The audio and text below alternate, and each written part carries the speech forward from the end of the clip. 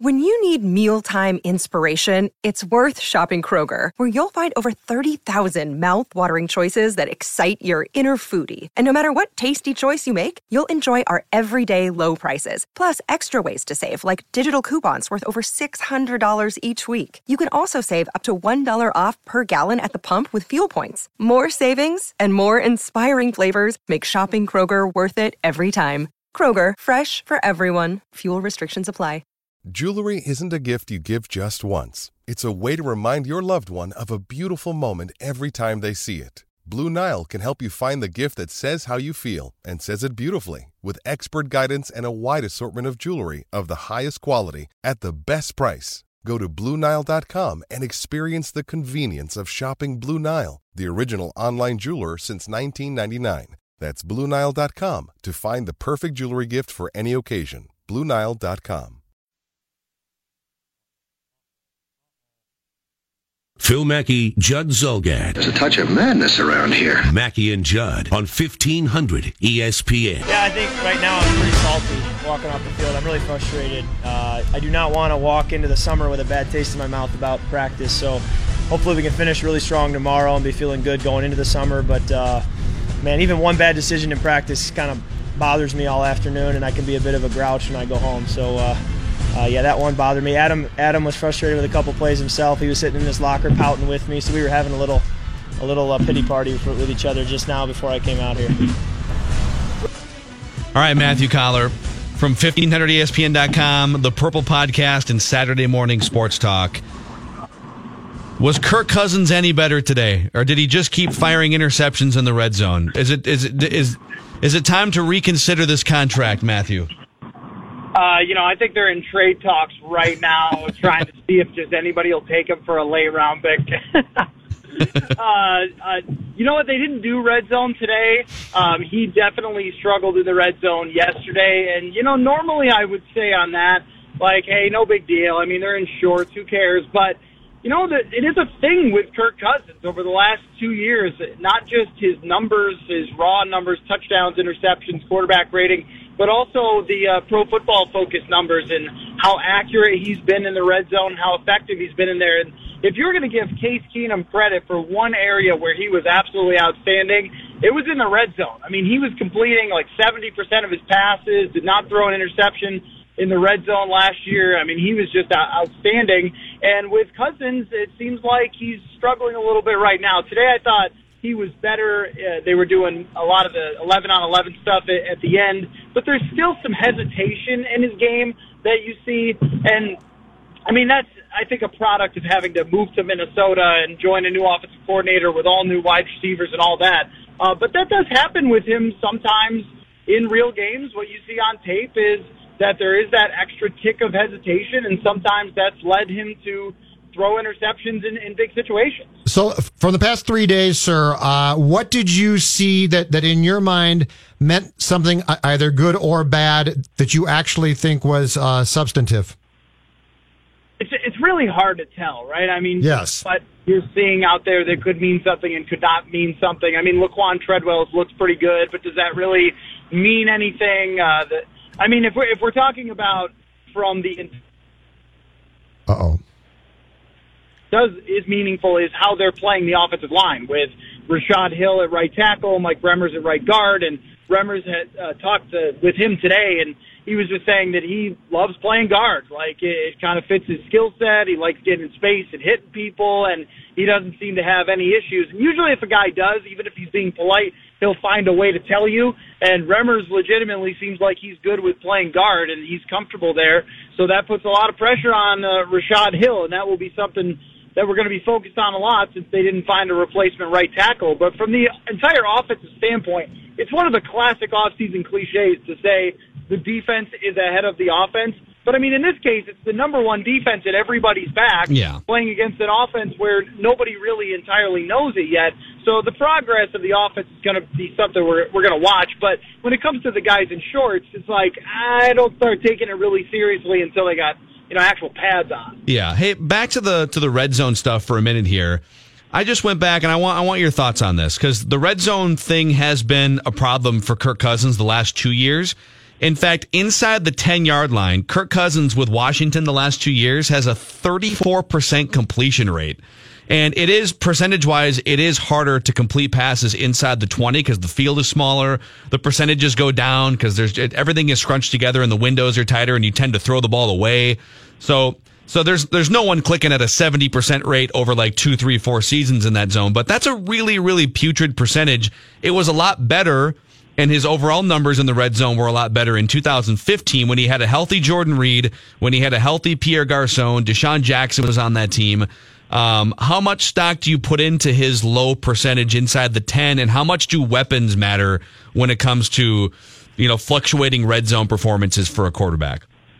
I think the weapons are huge, and also scheme. I mean, for some reason, it came to my mind that 2 years ago against Detroit, they dialed up, as Pat Shurmur's first game as offensive coordinator, they dialed up a jet sweep for Rhett Ellison for a key touchdown at the end of a game. So we saw a lot of trickery down at the goal line last year for Pat Shurmur that made for really easy plays for Case Keenum. I mean, how many times was he throwing it to a wide open Jerick McKinnon or David Morgan? It wasn't a lot of really super tough throws for Case Keenum, and I would imagine that's going to be the goal for John DeFilippo, is to dial up as many schemes, as many trickery or misdirection or whatever, so he's got a really easy throw for Cousins. It's definitely those things all go together. Who you have, Kyle Rudolph is a guy who's as good as anyone in the red zone at just throw it up, and he used to be a basketball player, and he's 6'6", and he can just go up and get it, and he's been spectacular there throughout his career. So I think that all those things will help.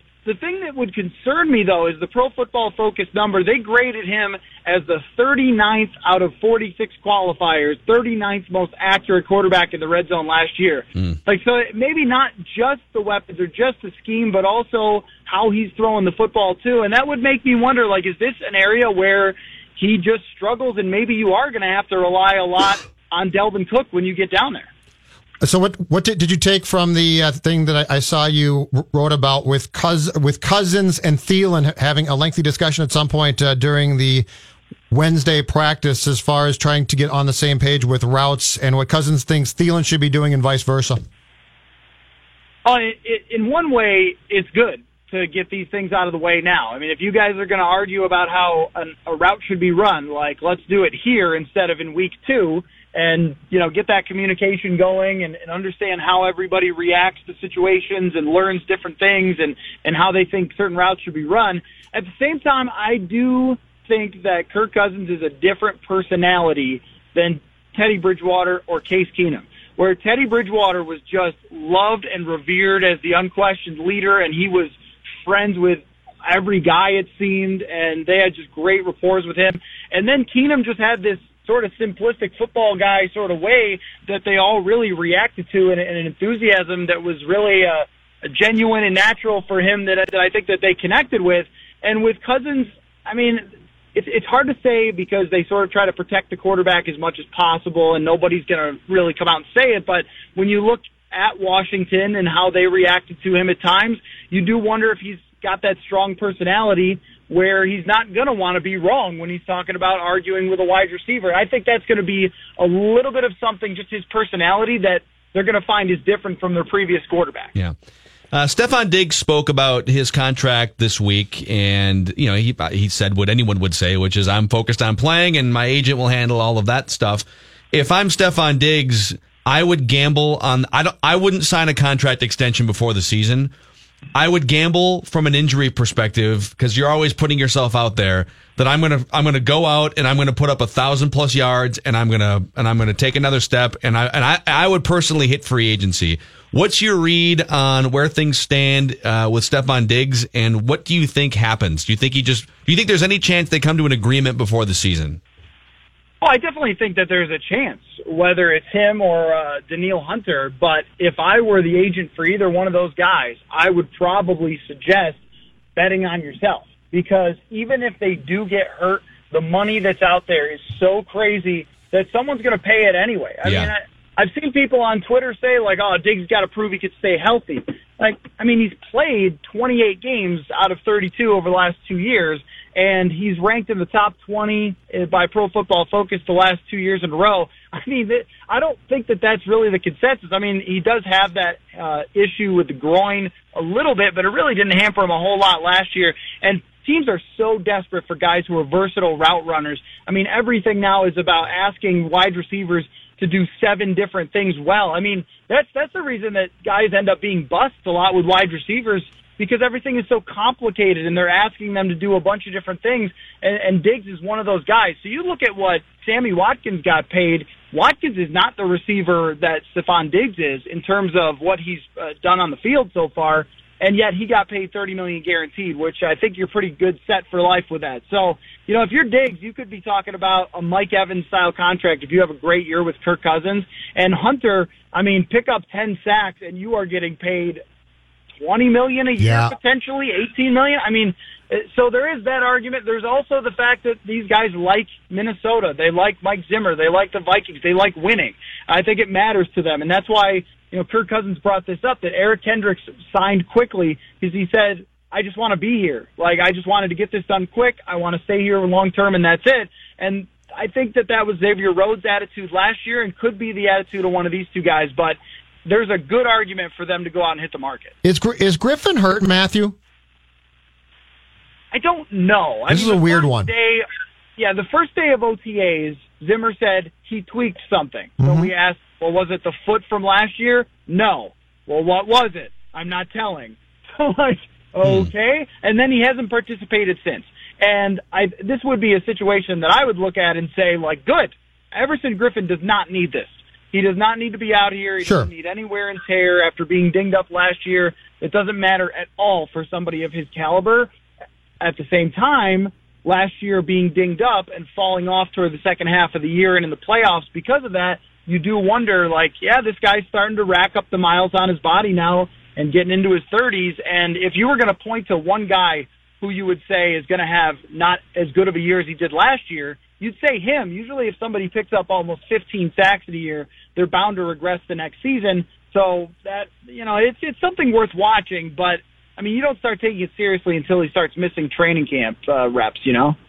Brian O'Neill is a rookie tackle drafted in the second round who eventually might play. Explain to me what you think the thought process was in the fact that you tweeted out yesterday him running routes and catching passes.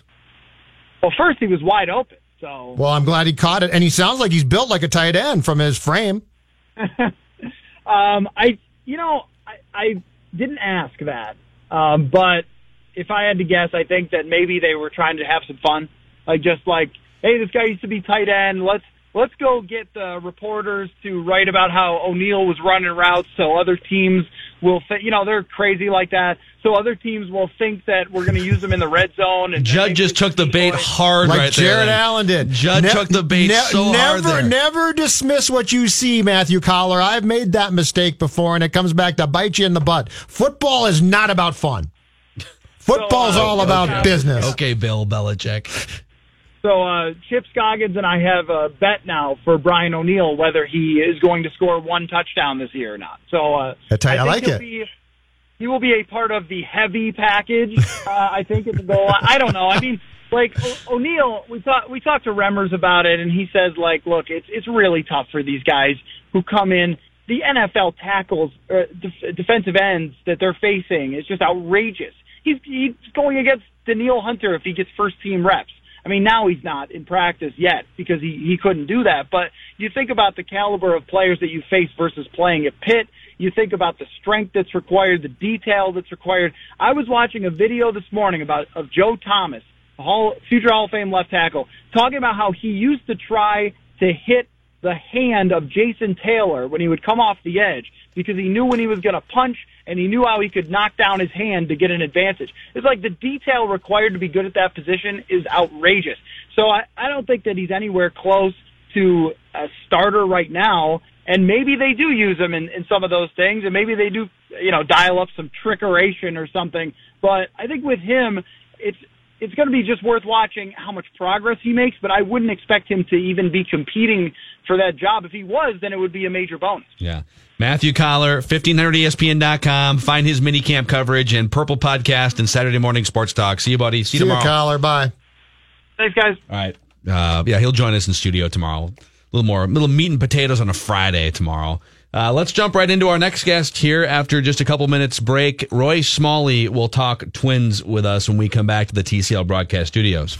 Mackey and Judd will return shortly. Man, isn't this the greatest? On 1500 ESPN. Live from the TCL broadcast studios, Mackey and Judd are back. Are we ready? Let's get it on. On 1500 ESPN.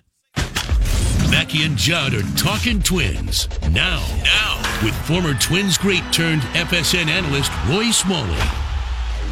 Roy, rack another one up for Eduardo Escobar. A little single to right. Rosario double, Escobar single already. It's amazing. I mean, Rosario was kind of doing this last year, and Escobar's been a solid hitter for a while here, but he's gone to such a new level. Who would have thought that we've talked about him on the show with you, but he's now a bona fide 1, 2, or 3 hitter, wherever you want to put him in the order, and he's just a bona fide producer. Well, as is the case for Paul Molitor with this lineup, you've got a lot of guys that can hit probably 2 through 6, and they're kind of interchangeable, and that's going to be one of the things that's going to need to change just a little bit to get some a little bit better defined roles from a production standpoint. But Eduardo Escobar clearly is a front 5 hitter in this lineup, regardless of how Buxton and Sano and Kepler start turning it on or not. Roy, has he changed things that you've seen through the years, or is this just also him getting the opportunity to play so much that this was always there? Have you seen him adjust things at the plate?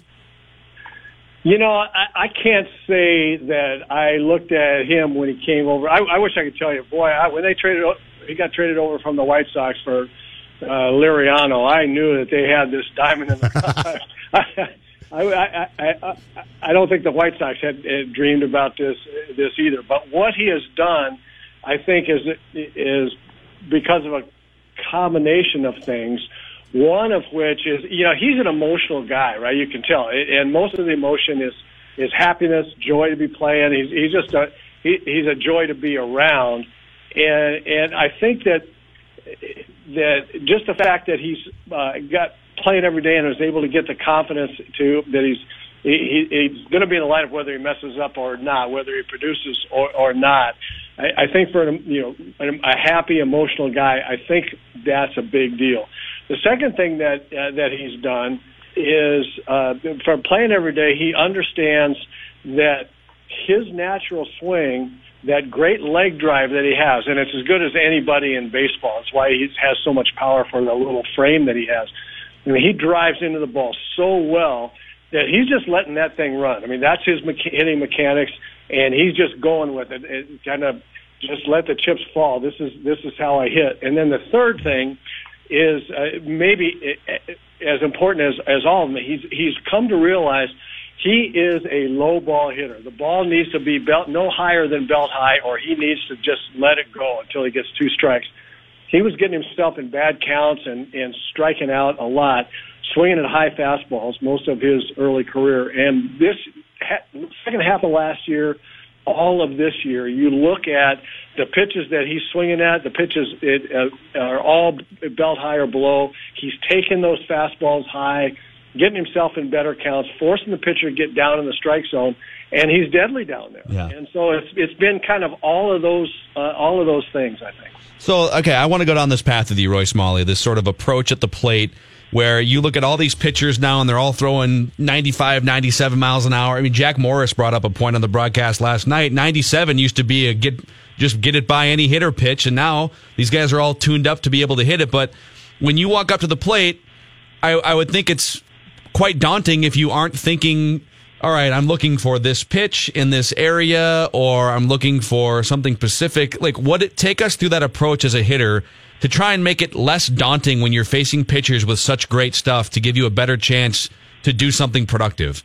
Well, first of all, first of all, I can't just stand idly by here and let you say that guys couldn't handle 97 miles an hour a long time ago. Nolan Ryan, it was hitting 104 or 5 on the gun. So either the guns are different or something. I will say that in my day, no one was having swings against Nolan Ryan the way they're having swings now against guys throwing 97, 98, 99. So either the guns are different or these athletes are way, way better than in times past. Yeah. But whatever it is, your point's well taken.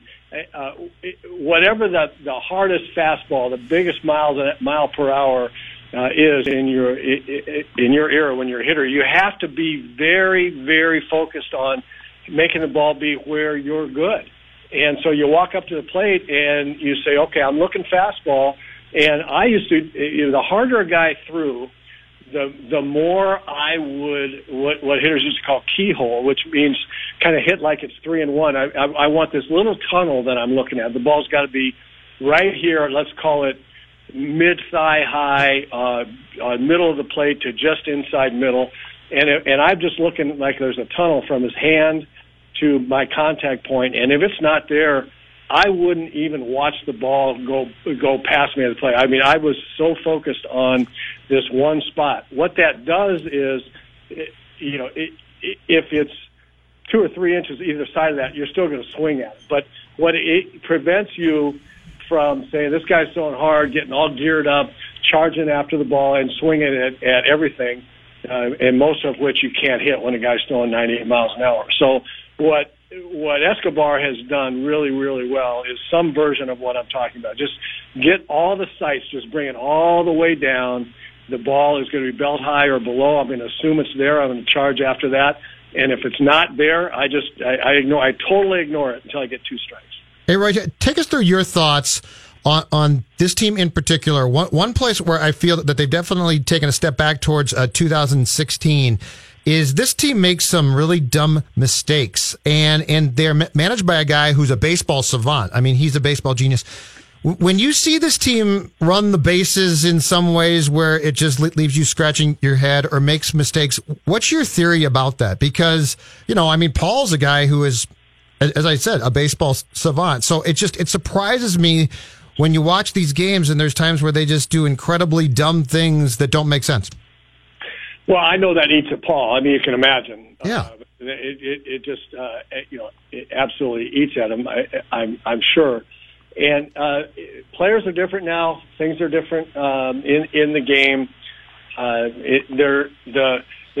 There's very little of the chewing out of players anymore. I mean, when I came up at 22 years old at Texas Rangers, Billy Martin was my first big league manager. I mean, it was like that was like just open the door and let me walk into the fire. It's not like that anymore, and it's more. There's a whole lot more carrot than there is stick these days. Let's put it that way. There's an awful lot more fatherly pat on the head conversation about, let's not do it that way anymore. Let's do it this way. Gene Muck fined me $100 one time. He was mad at guys for not running balls out hard to first base when they grounding out or popping up or something. And I always did that. I felt like I took pride in running hard all the time, even when I didn't want to, when I popped up or grounded out or something. And so he told everybody the next guy that didn't run a ball is going to be $100. And we were playing in Baltimore, and I hit a bullet at my old college friend Rich Dower at second base. I mean, a bullet. And I started running, and the ball hit right at him, chest high, right at him.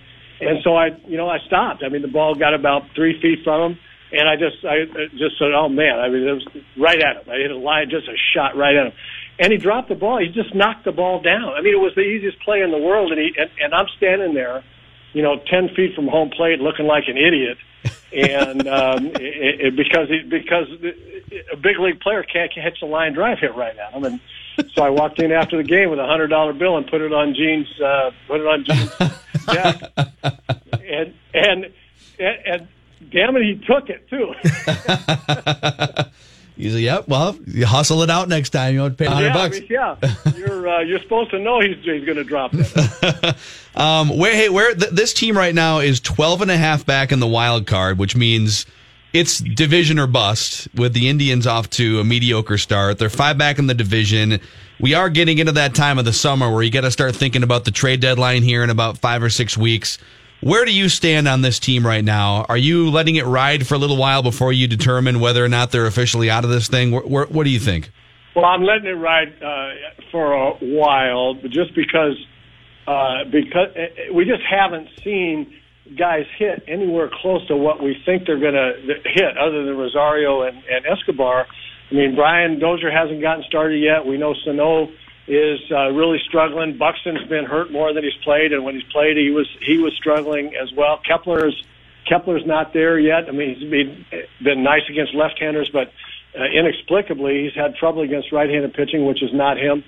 So it's kind of hard to know right now.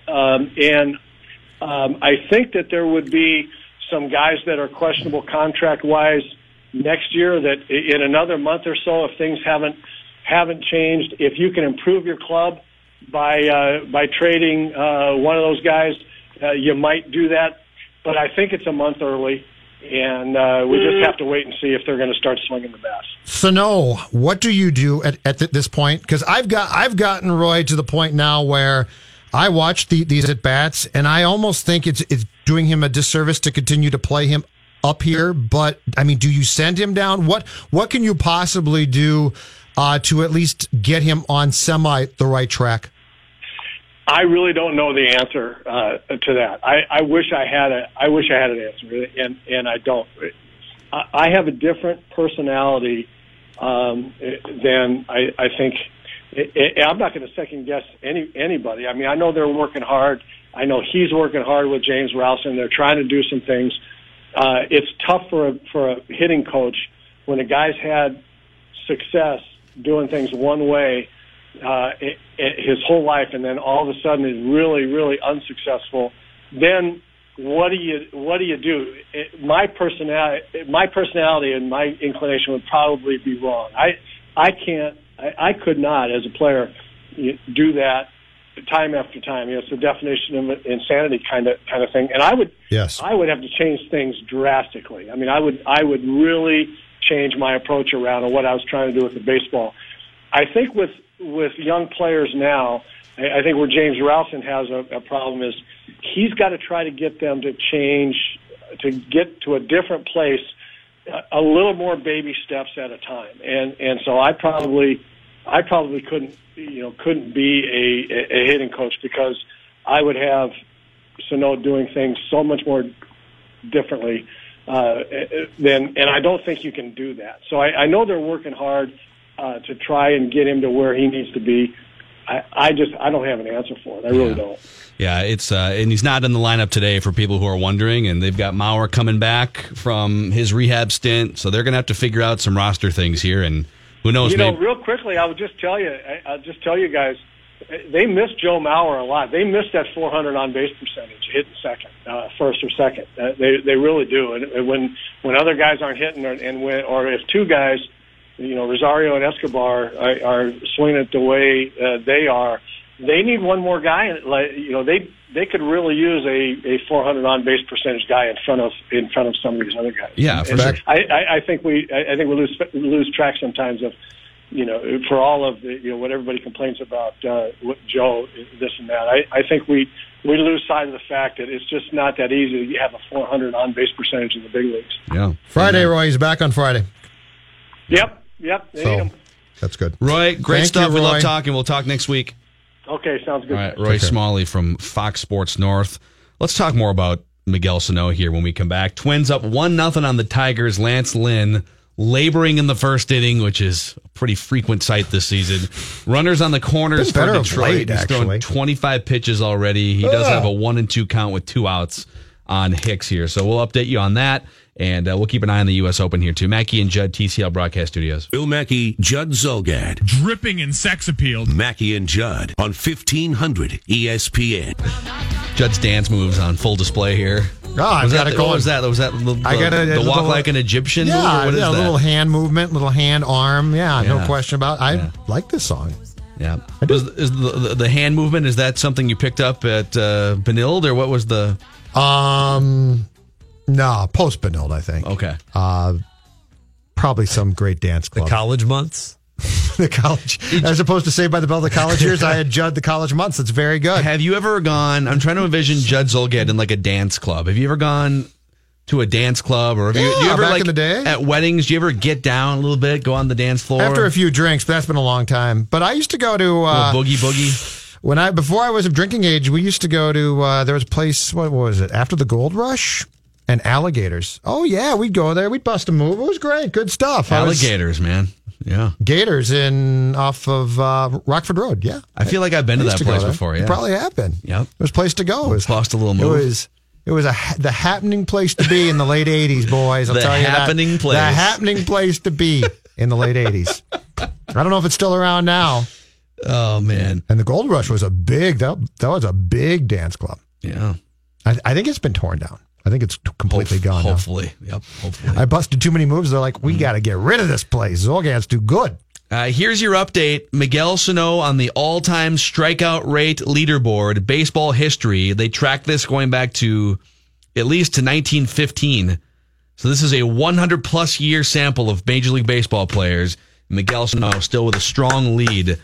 The most strikeout-prone hitter in the history of Major League Baseball. Way to go, Miggy. Yes. I did not misspeak. I'll say it again. Miguel Sano is the most strikeout-prone hitter, percentage of plate appearances, in the history of Major League Baseball. That's right. We're gonna strike out Miguel. We're gonna score. We're gonna whiff Twins. Watch that baseball soar. Back to the catcher's glove. How long's baseball been around? I mean, it hasn't been around since the 1800s. They didn't track strikeouts at quite the same aggressive nature, but hitters weren't striking out in the 1800s. It was, come on, throw it in there, Sonny Bar. Come on, hit the ball. Let's throw that spitball. Catchers weren't even wearing masks or gloves back in the 1800s. They didn't want the ball. So like Mitch Garver now. He might as well. With no glove. Yeah. Might as well catch it barehanded. He's just ahead. He's 2 percentage points ahead. He strikes out for his career. It's even worse this year in 36% of his plate appearances. Melvin Nieves, if you don't count pitchers who hit, Melvin Nieves from the mid-90s was a Braves and Tigers, a couple different teams. I remember Melvin Nieves. Right next to him. So let's break down what Smalley said about Miguel. And because Roy doesn't want to directly criticize, but I think what he said was... Miguel and Rowson are both working very hard to end this enormous slump. But then he also said something that I found to be very telling, which is he said, if this was me, I couldn't do this because the definition of insanity is what? Doing the same thing over and over and over again. Meaning that no matter what they're working on, his approach at the plate, I believe, never changes. Yeah. And okay, that's disturbing. And he's not the only power hitter in this category that's having... And the guy I'm going to mention is having an even worse season, probably exponentially worse. Chris Davis for the Orioles, and he came on with the Rangers as this massive power hitter, like, I don't know, 8 years ago. And Chris Davis is having a lot of problems. At age 32, he's not out of his prime yet, just catching up to pitches up in the zone. I think what's happening is these guys like Davis and Miguel Sano, it's not like they're hitting every pitch out of the ballpark. Eddie Rosario is a more dangerous hitter because you can throw in pitches out of the zone on either side of the strike zone, above it, below it, and he might hit it out of the ballpark. Miguel Sano needs a pitch in a pretty specific keyhole, as Roy Smalley put it, to drive it out of the park. I think for some reason he was able to hit more pitches or a wider range of pitches out of the ballpark when he was a rookie, but for guys like Chris Davis and Miguel Sano, pitchers and analytic departments have so much information on what works and what doesn't against these guys. They just become, they can't adjust. Like, well, okay, we're never going to throw you a fastball inside, and we're only going to throw you breaking balls inside. Yeah, that slider, for instance, he just can't hit that. If it's 3-0 or something, okay, we'll pipe a fastball, but we'd rather walk you than throw you a pitch where you're going to hit it. And so these guys, and these guys haven't made the adjustment. Okay, well, I guess I'm just going to have to settle for little singles to right field until they bring the ball back into my zone. Right. It's like the ball is in their court. The ball is in Miguel Sano's court and Chris Davis. Pitchers aren't going to cater to you. And I don't even know why pitchers were catering to you 4 years ago, but they're definitely not catering to you anymore, and it's on you to adjust to it, and they can't. And this goes back to when Sano came up, and this is what frustrates me. He struck out a lot then, but he had an approach at the plate, and it's like now he has said, screw the approach completely. So I think Roy's point is what you just said, which is, okay, I might not hit home runs consistently, but if I have an approach at the plate and I start to get singles again, now they're going to have to pitch me more the way that I want, as opposed to what's happened now, which is, I don't know that there is a position player with as feeble of swing as when Sano gets that slider. Yeah. Because there's no, what is that swing? Well, did you see he had a I think it was a fastball, but there was a runner on, I can't remember the exact scenario. I just remember he hit a ball that wound up actually being like a 90, 95 mile an hour ball off the bat in terms of exit velocity. Dan Hayes had that right after the swing. So he hit it pretty hard, but it was to the right of the pitcher and it was on the ground, and his swing was like this weird inside. So it was a pitch on the outer half. Yep. And it was this weird kind of inside out awkward swing. It's the swing I'm talking about. Yeah. It's like when Logan Morrison tries to hit a ball to opposite field. You're like, oh, don't do that. But Logan Morrison has been unapologetically pull for his whole career. We saw a guy his rookie year who was driving the ball to right center field. It's not like, oh, we're trying to get a guy who always pulls it. We're trying to get Josh Willingham to hit a ball to right field. At that time, we all said, wow, this is fantastic. Yes. And you strike out a lot, but you know what you're doing at least. Yeah, it's one thing to take guys who have just been pull conscious for a decade or for their whole lives and say, okay, we really need you to hit the ball to right field. For him, he's made this conversion to just strictly pull happy for the last 2 or 3 years, and he's almost completely ignored anything other than a home run or a double to left field. And that's going to wind up being his downfall. If he can't fix it, it's not like pitchers are going to say, we feel bad too. No, I'm just going to lob one to you where you want it to be. But I don't know that the Twins are doing him a service by having him try and fix it here. I think you got to tell him, Miguel, we're going to send you down. We'd like you to get in shape too. But beyond that, we're going to send you down, and you have to work on this. This is something that you have to work on. Would he even have an argument? I could see a few weeks ago. No, okay, but it's the middle of June, man. You're striking out in half the plate appearances. My feeling is that you could sit him and his representatives down and say, like it or not, we're doing you a favor. We are doing you a favor. Yeah, and it could even be framed in a way, if you thought that he was going to have a major backlash to the news, you could sit him down and say, listen, we want you could pull out all the cards. We want you to be an MVP monster at some point. And we want you to make all the money that your family and the generations of families could ever swim in. But what we're doing right now isn't working. So we're going to take a step back here. Let's work together on this. Like you'd have to frame it that way. You couldn't just be a punishment. Right. No. Because if it's a punishment, it might wind up making it even worse for him and for you. And ultimately, as a team, you're invested in his success. So it can't just be like, we're punishing you. It has to be some sort of an investment where he's on the same team and agrees with the decision. When I watch Buxton fail now, I feel bad. And I say to myself, I don't know if this can be fixed. When I watch Sano fail, it makes me mad. Yeah. It doesn't have to be this way. With Buxton, you might be in trouble. You might just be in trouble and it might not work. But when you watch Sano failing, and as Roy said, continuing to do the same thing over and over and over again, it makes you mad. Yeah. 651-646-8255 if you have thoughts on what to do with Sano. We have one more segment left. We're keeping an eye on Twins. Lance Lynn did get out of the last jam. Twins went down quickly in the second, so it looks like a ground out to second there for Nico Goodrum. Twins up 1-0, bottom of the second inning. Lance Lynn on the mound. Let's talk about Chris Lindahl Real Estate here for just a moment. Chris Lindahl Real Estate, the real estate brokerage, is here. This is a big move that Chris announced a couple weeks ago. It's 100% control of the Chris Lindahl brand with no parent umbrella company.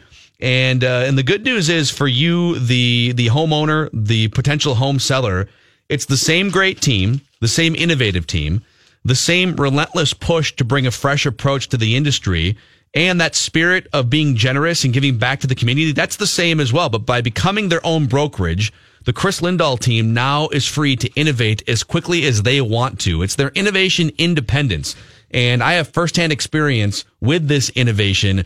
a year and a half ago, I made a bunch of money, more money than I thought, on the sale of my condo. If you want to find out more about Chris Lindahl Real Estate and how you can have an amazing experience as well, chrislindahl.com. That's Chris with a K.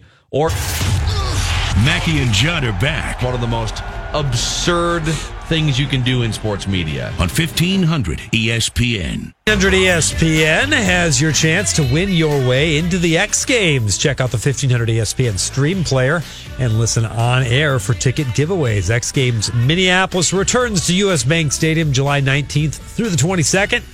Featuring competition from the greatest action sports athletes, musical performances by Cascade, Brother Ali, Ice Cube, and Zed, plus X-Fest and the X-Fest Interactive Village. More details at 1500ESPN.com. The keyword is events. Here we go. It's the moment we've been waiting for all show, gentlemen. Tiger Woods approaching his golf ball on the first tee here at Shinnecock. Give us a little play-by-play. The Tiger with a wise move here, an iron off the first tee. It's very windy. Everyone's over par. Little low stinger there. 153-mile-an-hour ball speed with an apex of 75 feet. He likes it. And he loves That's it. a nice the club shot. twirl right down the middle as Tiger Woods, 1 under is the score to beat right now.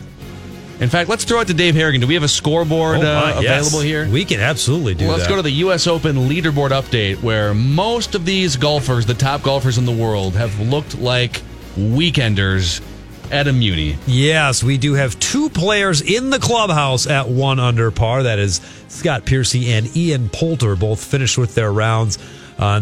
See, 4 others are at 1 under right now, but early in their rounds, afternoon tee times, Brian Gay, Chun An Yu, who is an amateur, Ted Potter, and Rafa Cabrera Bayo, all at 1 under par.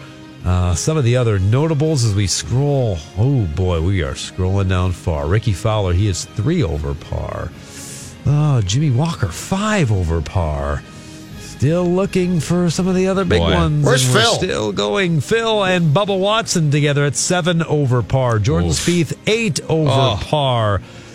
I believe. So Rory is even worse than that then, Rory right? jumped back to 10. He had it at 10 earlier, went to 8 over. He jumped back to 10 over. And let's see. He is done for the day. Yes, an 80 in the clubhouse. Done for the day and done for the weekend. It's aggressive. So, although those scores are bad, but it's possible if the winning score is over par that those guys are still in the tournament if they can just not train wreck tomorrow. Sometimes it's weird. It's when these U.S. Opens and British Open conditions get crazy bad, a bad crooked number score doesn't put you out of it as much as you would think. We'll see. People are saying that the afternoon scores might even be worse because the greens are going to be even harder. Yeah, you don't get that morning moisture or whatever there was. So it's going to be even more ridiculous fast greens, and the wind is still going to be bad. Tougher for your guy. Oof. Well, you'd. Gosh, sorry, really Phil. not Sorry, gonna be that Max. tough for my guy. Intern Max, very confident. I'm sure that Tiger's going to go 3 under. 651-646-8255. What's up, Howard? There's 2 things about Sano, or maybe 3. One, he's got to lose weight. And I think part of the problem, if you look at his swing, he doesn't have the extension he used to have. He's fouling off balls or hitting, say, wounded ducks out to right field instead of clearing defense. But sending him down to the minors does nothing, unless you believe you're going to wake him up by sending him down to the minors. If you believe this team can make the playoffs and you sit him on the bench for a week to 2 weeks, realistically they're not going to. You got to play him and let him hopefully get out of it one way or another, and don't play Grossman because he does nothing for you. And I don't care if we have dreams of grandeur. You're going to trade Gibson to the Yankees. You're going to make some other trades, and you're going to rebuild for next year. So the whole year is a mulligan, and you play Sano. And if by the end of the year he doesn't do anything, then goodbye, guy. Get rid of him. You know what? Howard said something. Thank you, Howard. So as I think the last card-carrying member of the Robbie Grossman fan club, I got to turn the lights out on the bus. I'm getting Is off. Wetmore doing the same? Because you guys were both together on this one. I think I can speak for both of us. It was a great run on the Robbie Grossman bandwagon for a couple years there. Just an on-base machine. Would go deep into counts, take good at-bats against tough pitching, but now clutch hits. Now that's it. You're done? Switch hitter. You could put him in the lineup anywhere you wanted to, and he'd give you a tough at-bat. I'm handing in the card keys. I can't do it anymore. Sorry, Robbie Grossman. It's the final you straw? can't put the guy in the outfield. Last night when the ball flew into the camera well? You could justify some of the bad outfield stuff the past few years. Because you say, well, listen, Robbie Grossman, he's a cyborg walk-taking machine at the plate, okay? Yep. He's not here to fool around in left field or right field. Well, now he's got like 5 hits on the year, it seems like. Yep. What he has, 1 home run or something? It's not so good. No. And he's airmailing both cutoff men. But you got him for nothing, so that's fine. You got your value out of Robbie Grossman. If it's done, it's done. Time to fold the cards, The Sano thing, Howard, I completely disagree, though. I mean, are you really going to get to the end of... So you're going to put him on the bench for 2 weeks, bring him back off the bench. I don't think a thing's going to change. You're going to get to the end of 2018 and then just release him? I don't agree with that at all. Well, I think what he's saying is sending him to the minor leagues wouldn't do anything, and I don't even know if I disagree with that. So he goes and mashes on weak pitchers that can't locate their fastball like major league pitchers can and don't have the same breaking balls. And then he gets up here and he faces the same problems. So, but here's why you do it, I think. I think you do it because... Hold on. It's Tiger. Okay, go ahead. Sorry. Well, he's hitting the ball now. Oh, look at this. Little this is cut shot. You and Max are going right down because this looks good. Oh, no. Oh, Tiger. Whoa. Hold that, Tiger. Whoa. Wait a second. Who cut those clubs? Are those clubs regulation? Oh, look, he's so down already. He didn't just roll off the back. He overshot the green. Oh, he's basically has to go into the stands to get this ball back there. I don't understand. What kind of playing conditions are these? Who decided to put a false front on the back of the green like that? That's not fair. This is an abomination. Boy, I'm going to write a letter. That's pretty terrible. So I get Sano down to Rochester because I'm just trying to get him some confidence back. And if it works, it works. But I don't want to bench him for 2 weeks here. He sits there, he gets depressed, he eats more, he goes up to 315. Bring him back off the bench. He struggles again, and then I'm going to get to the end of the year and just release him. I love my favorite thing about when you talk about Sano is that like your Sano, and I don't even disagree, but every path you go down with Sano winds up with him at 350 pounds at a Golden Corral for every meal. If I bench him. If I bench him in Cleveland, he's going to find the buffet, and he's not going to be playing baseball. Yes, exactly. Every scenario winds up with Miguel Sano's head underneath the chocolate fountain at Golden Corral. Yes, he's going to be down on himself, and then he's going to go eat. He's going to go binge eat. I'm concerned about this. Would you rather be Tiger Woods in the grassy area, which, by the way, it'll be really easy for him to get up and down there from the... Oh, yeah. He's like 70 yards behind the green, but or these other two goofs in his group who are in the front bunker with fescue surrounding it. I'd call these guys professionals. I can hit it in the bunker. Ernie Els, you are looking old these days, buddy boy. He's got the dad bod. Yeah, he does. Yep. And if anyone knows the dad bod, it's the two guys in this room. Oh, yeah. Oh, yeah. Yeah. For two guys who aren't dads, we are sure fatties, aren't we? We're preparing. Well, I'm preparing for the future. I think the ship has probably sailed for you. I got a dog. You could adopt, I guess. I got a dog, Stella. All right, I'm done. All right, we're loaded. We have a scoop tomorrow. It's Game Show Friday. Write that down. Collar's going to come in, talk some football. Chris Singleton will join, talk Twins baseball. We'll see you guys later. Find our stuff on the Mackey and Judd Show page, 1500ESPN.com.